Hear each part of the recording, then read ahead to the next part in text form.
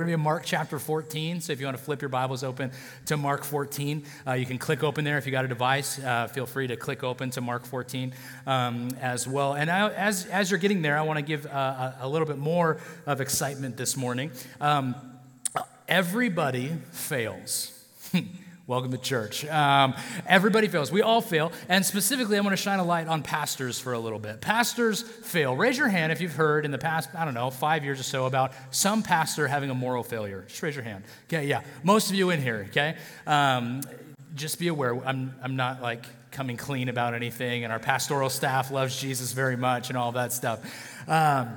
But I don't know if you're aware of this or not, but pastors in general all are very human and all have sin issues just like the rest of us have sin issues. And I think oftentimes people put pastors on this pedestal that they don't deserve, right? And so, and because of that, when there is a moral failure, they turn their back on God or whatever it may be, that everybody is completely and totally shocked by that. They don't know what to do about that.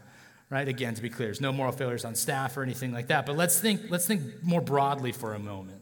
It does seem like, legitimately, in the past few years, there has been pastor after pastor who fails to meet the role and the expectation of being a pastor. If you want to know what those are, go ahead and look in 1 Timothy chapter 3. They fail to meet those things. And a lot of them are very public when that moral failure goes down. A lot of them even make headlines oftentimes, right? And it's like, oh, megachurch pastor fit, whatever. And it seems like the bigger the church, the further the fall, because people in some instances have believed that pastors who should be the most devout and loyal people to God can't fail. There's actually a podcast put out in the last few years called The Rise and Fall of Mars Hill. Christianity Today put it out, and it highlighted a famous pastor by the name of Mark Driscoll. Some of you may be familiar with that name, who was the head of Mars Hill Church, one of the fastest growing churches in America in the early 2000s. It was based out of Seattle, and he largely caused a ton of damage to his church and to his people that he was leading because of a moral failure that he had. Or let's go back maybe to the 70s and 80s where we got people like Jimmy Swaggart and Jim Bakker. Maybe you know of those names. Maybe you turned on Amazon Prime and you saw a documentary about Hillsong Church and a pastor by the name of Carl Lentz who had a moral failure. Or you have followed Willow Creek, at one point one of the largest church in all of America, and Bill Hybels. Moral failure. The list just goes on and on and on, and it's really depressing. And so now you get to listen to a pastor talk to you about how to deal with failure. But my question is this: why are any of us surprised by this? Why are any of us surprised by a moral failure by a pastor? And hear me, I'm not saying it's okay for pastors to fail morally. It's repugnant. Okay, it's reprehensible. It's absolutely terrible. But a healthy fear every pastor should have is that at some point they need to be aware, if they believe that their own press is just like incredible and assume that they are capable of leading and shepherding without Christ in their lives, like they should be very, very aware of that. And at first of all, I think, yes, that's true. How can pastors be so terrible that they assume they can do their jobs without the help and the guidance of the Holy Spirit? How can pastors do that? All right, how can pastors assume they can do God's work apart from God and His Word? How could they do so? Like, how can they live in active sin and still do the things that God has called them to do? Now, again, hear me. I'm not saying this is okay, but let me ask you a question. As a follower of Christ, and some of you work or did work for years and now you retire or whatever, as a follower of Christ, why is it you assume you can do your jobs without the help and guidance of the Holy Spirit? Or why do you assume you can do God's work apart from God and His Word? Right? How can you live in active sin and still do the things that God has called you personally to do? The short answer is you can't. Just like pastors can't, not while active and unrepentant sin is controlling your life in any way. So maybe let's take all of that with a grain of salt. Let's turn the heat down maybe just a little bit. As a Christian, do you personally believe that when push comes to shove, that you will actively follow and pursue Jesus regardless of what's going on in your life or in the world? Like, do you believe that? And I think for most of us, the answer should be like I hope I would continue to follow Jesus. Like, I hope I would continue to stand up for the things that I wanted to stand up for. But when you enter into a saving relationship with him, you're setting yourself up for failure. I don't know if you knew this. There's a whole theology based around failure. That when you say yes to Jesus, you make a profession of faith, you are signing up to fail every single day. That's kind of a weird way to look at the idea of having a relationship with God, but saying yes to Jesus means saying yes to failure regularly. And if you're like me, you probably don't like the idea. I don't know if anybody likes the idea of failure. I think some of us are just more comfortable with it. I don't think anybody likes the idea of failure, because the idea of failing to me is like as repulsive as Brussels sprouts are to my children. Right? Like, it's terrible. I don't care how much butter you put on it and bacon you add to it. It still is not going to taste good to them, right? It's the same with failure. Like, I don't ever want it to happen in my life. And so you don't like the idea. But the question becomes that why is it when you become a Christian that failure should be expected on a regular basis? And more importantly, what are we supposed to do with this failure? In Mark chapter 14, we're largely entering into the final hours of Jesus' life at this point.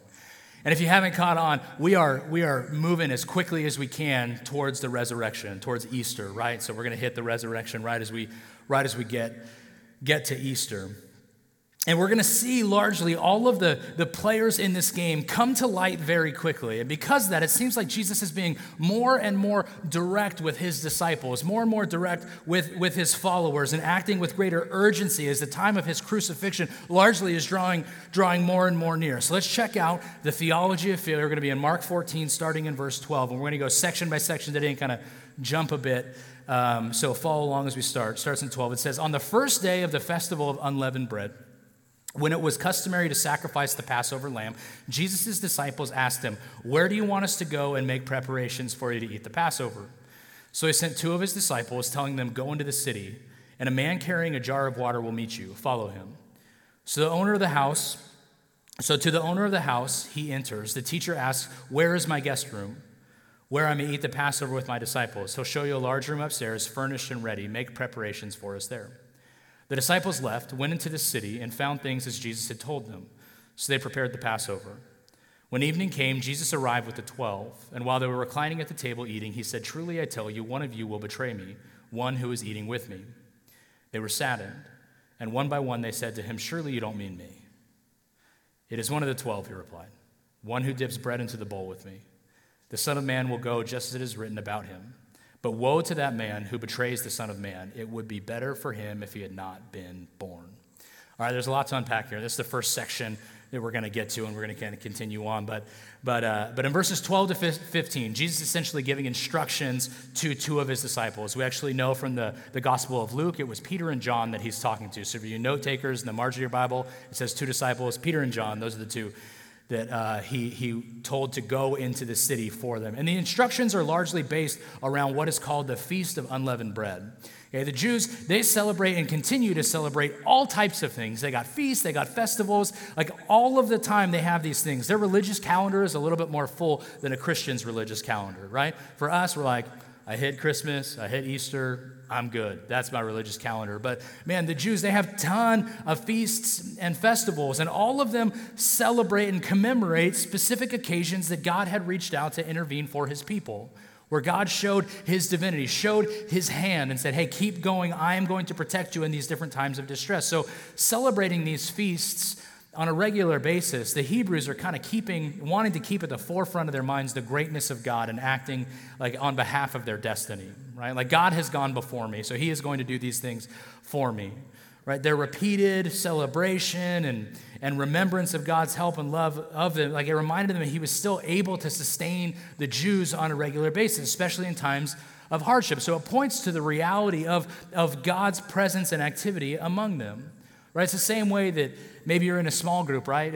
And in your small group, talk about prayer requests. And hey, this prayer was answered. We want to celebrate what it is that God did to remind us of God's faithfulness in the midst of that. Or even the whole reason that we do Easter every single year, right? I mean, there's never a year where we're like, you know what? we celebrated Easter last year. We're not going to do it again this year. It's like, no, it's Easter. We celebrate Easter. Why? Because we celebrate Jesus rising from the dead, conquering death on our behalf. Like, we're going to celebrate that. This is the same thing that the Jews are doing on a regular basis with these different feasts and different festivals and that sort of thing. Okay, so this is the manifestation of this same thing, celebrating what God has done. And so the Feast of Unleavened Bread was the larger remembrance kind of Passover. So many of us have heard of Passover. If you're reading your Bible in a year, you're probably through the book of Exodus by now. And so the Passover happens in Exodus, right? And the Jews they're largely under the reign of Pharaoh and all these different things. And so because of that, God delivers the Jews from underneath the hand of Pharaoh. And it's the Feast of Unleavened Bread because during the Passover feast, they weren't allowed to use yeast. They needed to be ready to move at a moment's notice. And so because of that, when God told them, hey, it's time to go, you needed to go. But Passover, more specifically, is largely what went down when the 10th plague hits in the book of Exodus. If you recall back, the 10th plague, let my people go, all that stuff, right? The 10th plague is when God is going to send the angel of death door to door, and anybody who does not have lamb's blood painted on their door, the eldest son from every single one of those families was going to be killed.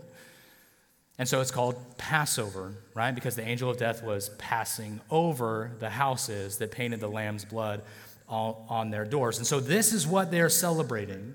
And as they're celebrating this festival, this feast specifically, has to be celebrated within the walls of Jerusalem. Okay? And so Jesus and his disciples, they're probably hanging out in Bethany, hanging out with Mary and Martha and Lazarus. And Jesus is like, hey, you two, go prepare a meal for us. Go prepare a space for us up in Jerusalem. So Peter and John, they head in and they find everything like Jesus told them it would be. There's a little bit of debate as to whether or not this is Jesus like, hey, I know this is going to happen because I'm divine and I understand divinity, like this is going to happen, or if Jesus just set it up on his own. Either way, once they got there, everything was set up and prepared for them. So they go to the upper room of a guy's house that they don't know, which is strange, right? If someone came in or came over to your house, knocked on your door, and was like, hey, me and 12 of my buddies want to have a party in your upper room, would you oblige? You'd be like, what? Absolutely not a thing.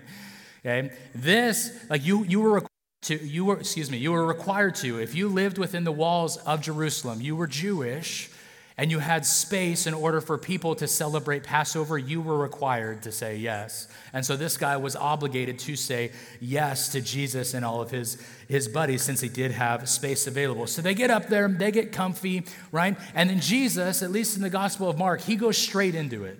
He goes straight into this idea that somebody is going to betray him.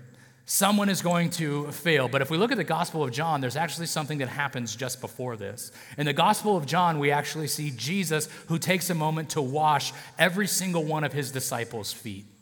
Now, the reason I bring this up is because Judas, who we all understand what Judas did, he betrays Jesus the same, like Judas, no one names their kid Judas, right? I mean, it's like, hey, little Judas is scary. Like, no one's doing that, okay?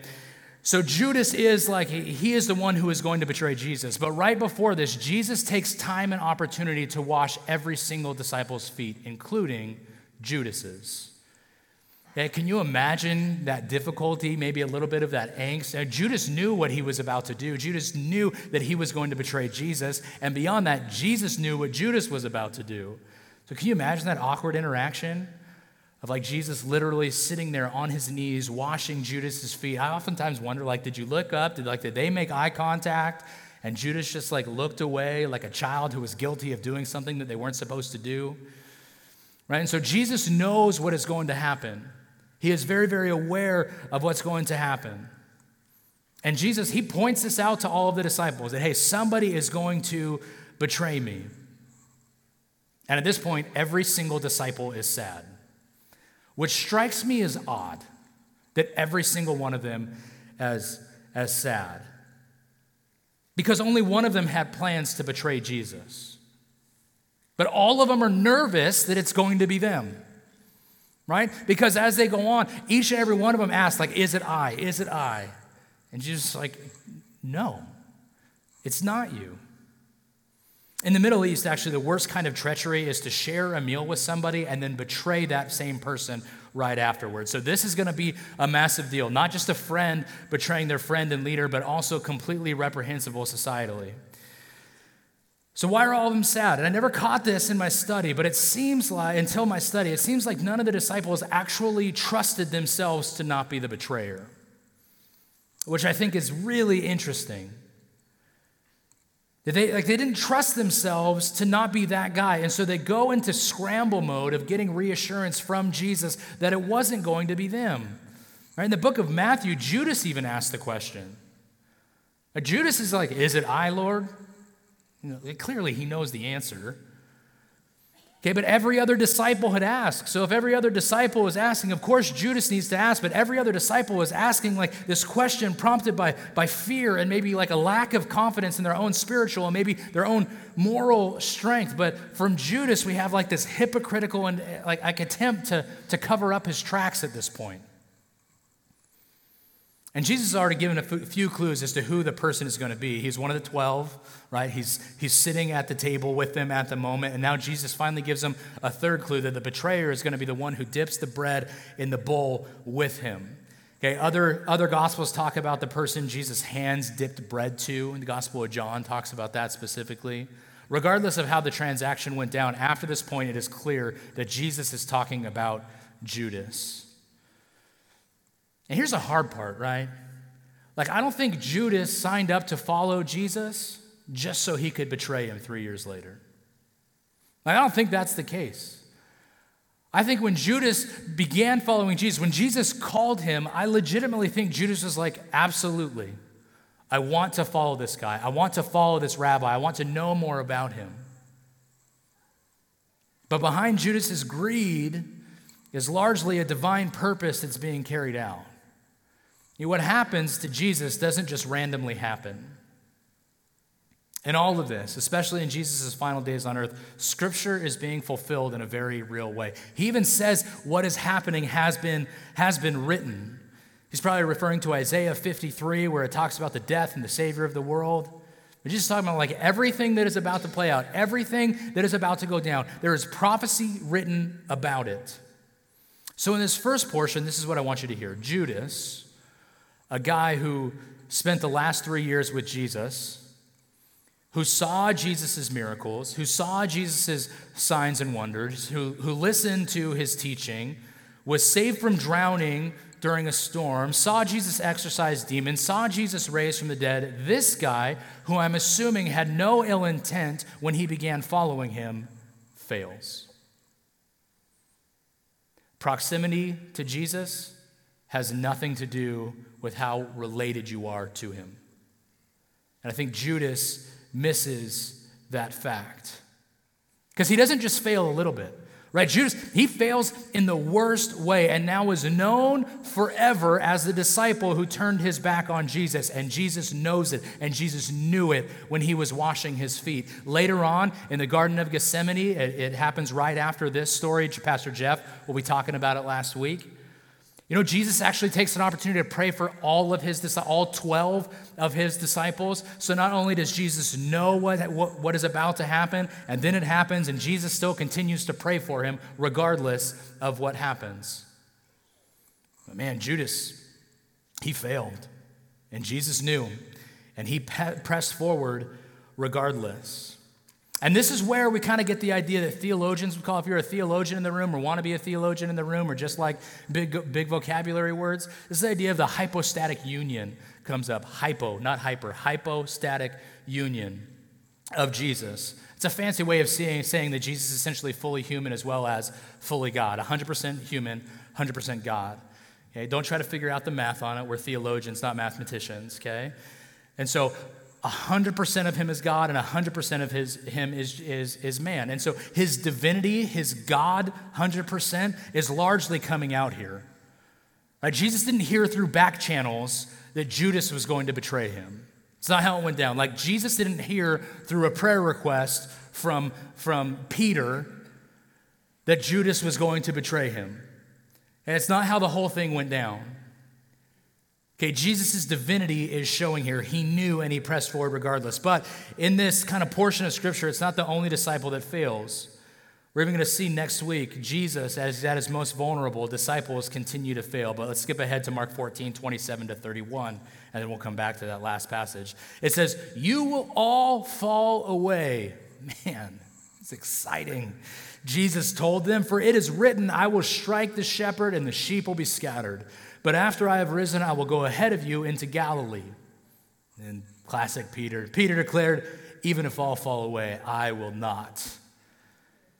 "Truly I tell you," Jesus answered, "today, yes, tonight, before the rooster crows twice, you yourself will disown me 3 times.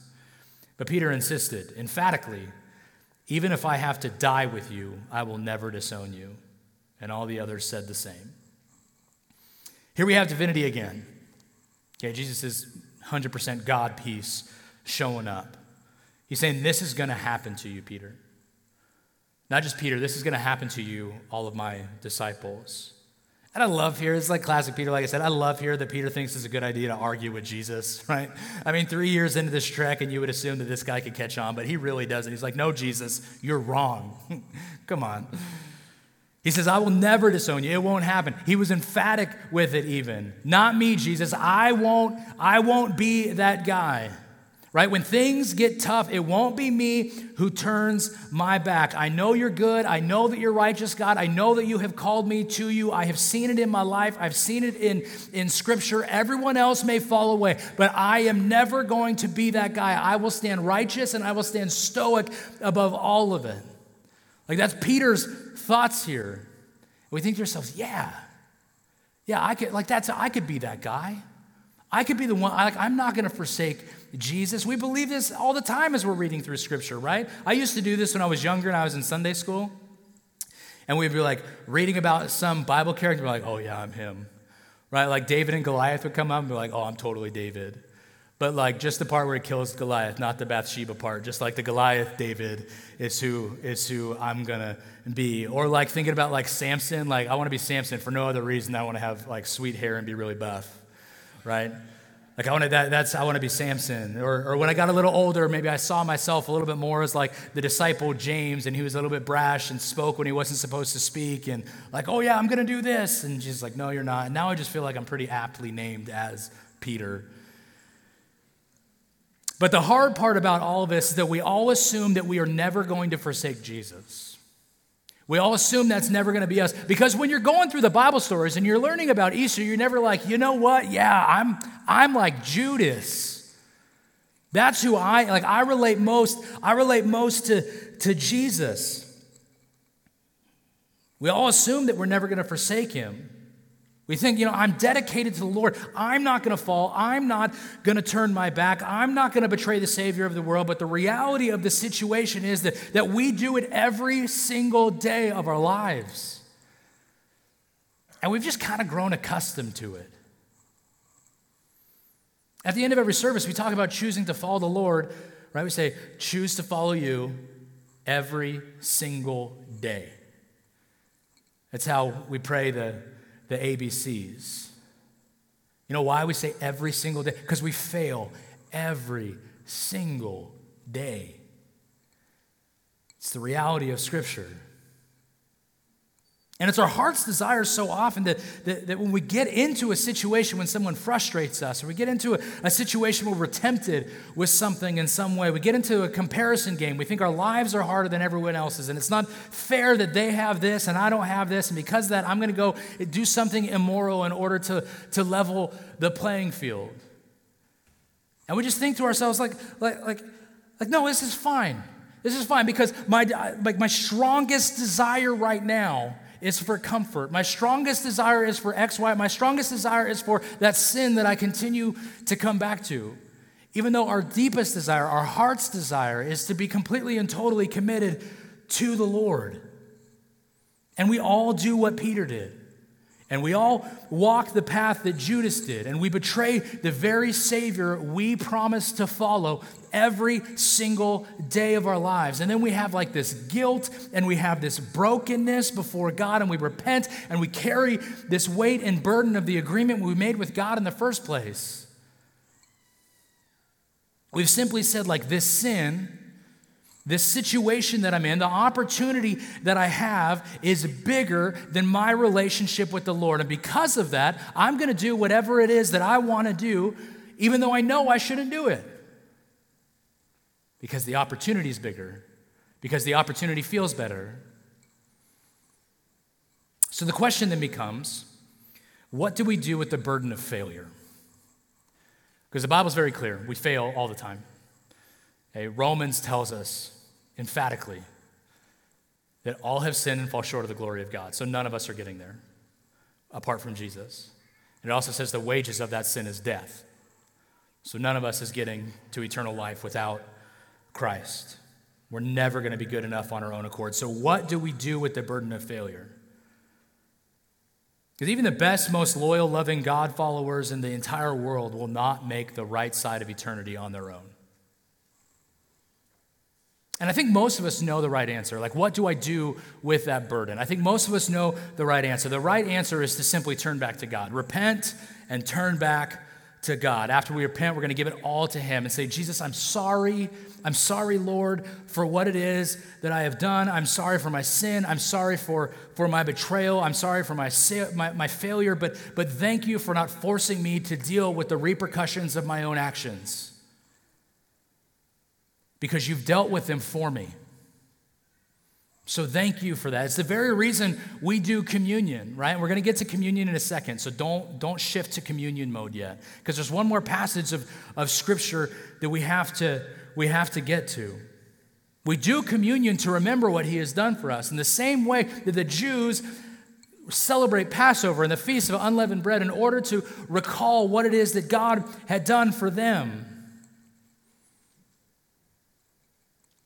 But look at Mark 14. It's 22 to 26. This is what it says. It says, while they were eating, Jesus took bread. And when He had given thanks, He broke it and gave it to His disciples, saying, take it, this is my body. Then He took the cup, and when He had given thanks, He gave it to them, and they all drank from it. This is my blood of the new covenant, which is poured out for many, He said to them. Truly, I tell you, I will not drink again from the fruit of the vine until the day when I drink it anew in the kingdom of God. And when they sung a hymn, they went out to the Mount of Olives. So this passage right here is Jesus' institution of communion. It never happens before this time. At the same table that Judas had just betrayed Him at, the same upper room, same elements in front of them. And Jesus hadn't been killed yet, but we do this to remember Jesus. We do this to remember what He did for us. We do it to remind ourselves that Jesus went to the cross so that when we do fail, it isn't on us to try and get to heaven on our own accord. It isn't our responsibility to white-knuckle things more tightly in order to be better so we can get to heaven on our own accord. It's because of the fact that we have failed that Jesus came to the earth in the first place. That's what we need to recognize. And make no mistake, all of us have failed. If you're in here and you don't think you're failed, you're wrong. And the beauty of God, of the gospel is there are that none of us are no longer, none of us are defined by our failure. None of us are defined by our failure. We are simply defined by Christ's willingness to go to the cross. Him suffering and dying for our sake and then being resurrected three days later. So each of us can enter into the kingdom of God both now and forever. If you've come into a saving relationship with Jesus, that is true about you. Romans tells us we fall short. So failure is not an option. But here's the reality. Redemption absolutely is. Because you have a God who loves you enough to come and die for your sake. Can we just sit in that for a second? We just sit in that for a second? That we have a God and a King who came to die for you. And I invite the band to come back out. And as the band comes, I just want you to think like I get it. You think maybe, but Pastor, you don't know me. You don't know what I have done. You don't know the words I have said. You don't know the websites that I've gone to, the substances I've abused, the critical spirit that I have. Like, you don't know what I have done. I say, I get it though. I get it because just like you, I fail. And I look in the mirror and I say the same things to myself, that I am not worthy of this. But then I need to remind myself that the creator of the entire universe, the one who forms babies in their mother's wombs, the one who knows the number of hairs on your head, the God who created Adam from dust and Eve from a rib, the one who made Abraham a father in his 90s, who saved Noah from the flood, who used a big fish to convince Jonah of where he was supposed to go. The same God who sent the law, who sent the prophets, who sent the kings, who sent the rulers in order to get our attention, saw that the only way to get us as failures back to him was to send his son to take on our failures so we could be with him forever. I need you to know, church, that you are not the sum total of your failures. You're the embodiment of the King. And if that doesn't get you excited, I don't know what will. And so this morning we're going to do as Jesus and his disciples did. And if you didn't receive communion elements as you came in, just raise your hand. We got some members of our diaconate who will come in. They'll take care of you. Raise it nice and high if you need some elements. But this morning we're going to do as Jesus did and his disciples did. We're going to receive communion, and then together, after we receive communion in a unified, loud, joyful voices, we're going to thank the God of all things for sending his son so we could indeed be with him forever. But here's the deal. At FBH, we believe in what is called an open table. And an open table, that just means you don't need to be a member of FBH to receive communion with us, but we do ask that you have placed your faith in Christ before doing so. So today we're going to pray, and we're going to thank God that we're no longer defined by our failure, and we're going to ask that you would continue to make us, we would continue to ask God to make us more and more holy. And if you haven't yet done that in your entire life, if you have never yet said yes to God, man, this morning's a great opportunity to make that profession of faith for the first time. And not just because we want you to take communion with us. Of course, we want to celebrate communion with you after you've received Christ in your life.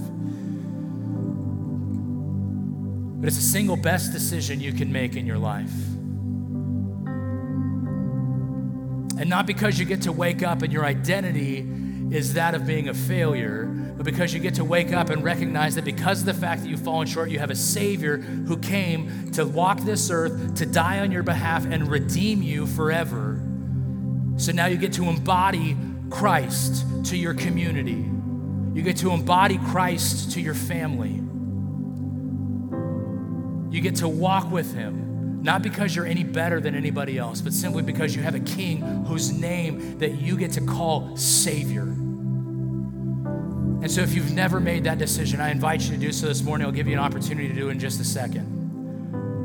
But there's probably two other groups in here. There's another group of you in here who maybe you said yes to Jesus and you just feel like you have failed over and over and over again. Maybe it's been 5, 10 years, 5, 10 months since you said yes to Jesus, the first part. And you just feel like regardless of what you do, that you're just betraying Jesus on a regular basis. You're turning your back on him on a regular basis. You're like, I don't know what to do anymore. And I'm carrying this burden. Repent. Repent and believe that Jesus came to earth for your sins. And there's a third group of you in here. You're like, you know what? I'm killing it right now. I'm waking up every day, and yeah, I'm falling short every single day, but my relationship with God is stronger than it's ever been. Awesome. Celebrate that. But to all of you in here this morning who need to get right with Jesus, let's take an opportunity. Let's respond. We're going to receive communion together. And then we're going to sing real loud and thank Jesus for what he's done. Why don't you pray with me? Heavenly Father, God, thank you for your son. And God, we are sorry for our betrayal. We're sorry that we fall short on a regular basis, but God, you know the sins that we are going to commit before we've even committed them. You know the sins that we were going to commit before the earth was formed. And so, God, this is our opportunity to repent and say sorry for that.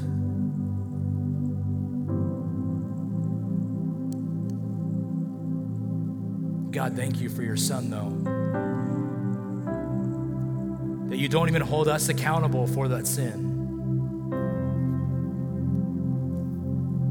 That you sent your Son to die on a cross for us, to bear the weight and the guilt and the burden of our sin so we didn't have to.